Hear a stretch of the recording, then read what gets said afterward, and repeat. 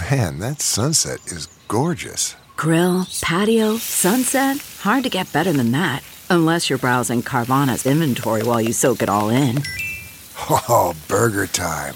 So sit back, get comfortable. Carvana's got thousands of cars under $20,000 just waiting for you. I could stay here forever. Carvana, where car buying meets comfort meets convenience. Download the app or visit Carvana.com today.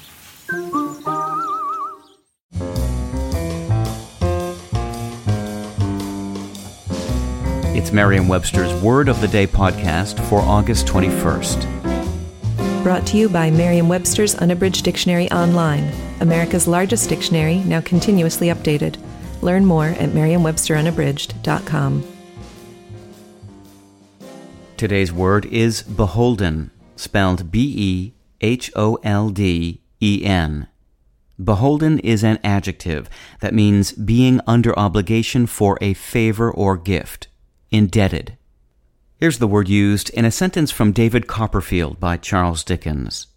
I am thankful for myself, at any rate, that I can find my tiny way through the world without being beholden to anyone. Have you ever found yourself under obligation to someone else for a gift or favor? It's a common experience, and not surprisingly, many of the words describing this condition have been part of the English language for centuries. Beholden was first recorded in writing in the 14th century poem Sir Gawain and the Green Knight. Indebted, which entered English through Anglo-French, is even older, first appearing in the 13th century. English speakers in the 14th century would also have had another synonym of beholden to choose from: bounden.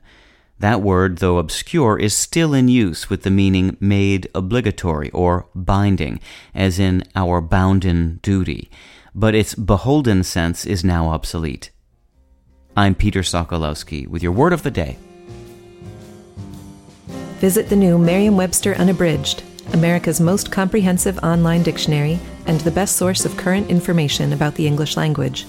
Get started today at merriam-websterunabridged.com.